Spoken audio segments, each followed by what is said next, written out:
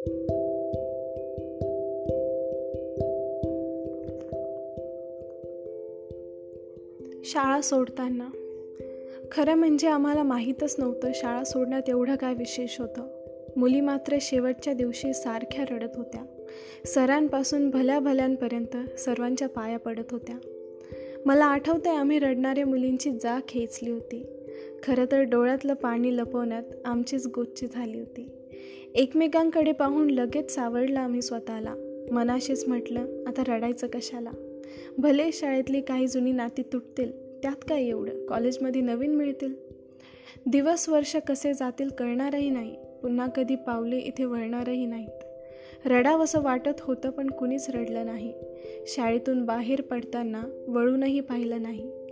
पण आता मात्र शाळेत जावंसं वाटतंय. शाळेतल्या तासापेक्षा मधल्या सुटीची सर्वांना ओढ असायची, कारण तेव्हाच सर्वांना आपली माणसं भेटायची. आज मात्र बरोबर कुणीच नसतं. शाळेतल्या आठवणीने रडताना असं वाटतं तेव्हाच रडायला हवं होतं. शाळा सोडताना. Written by anonymous.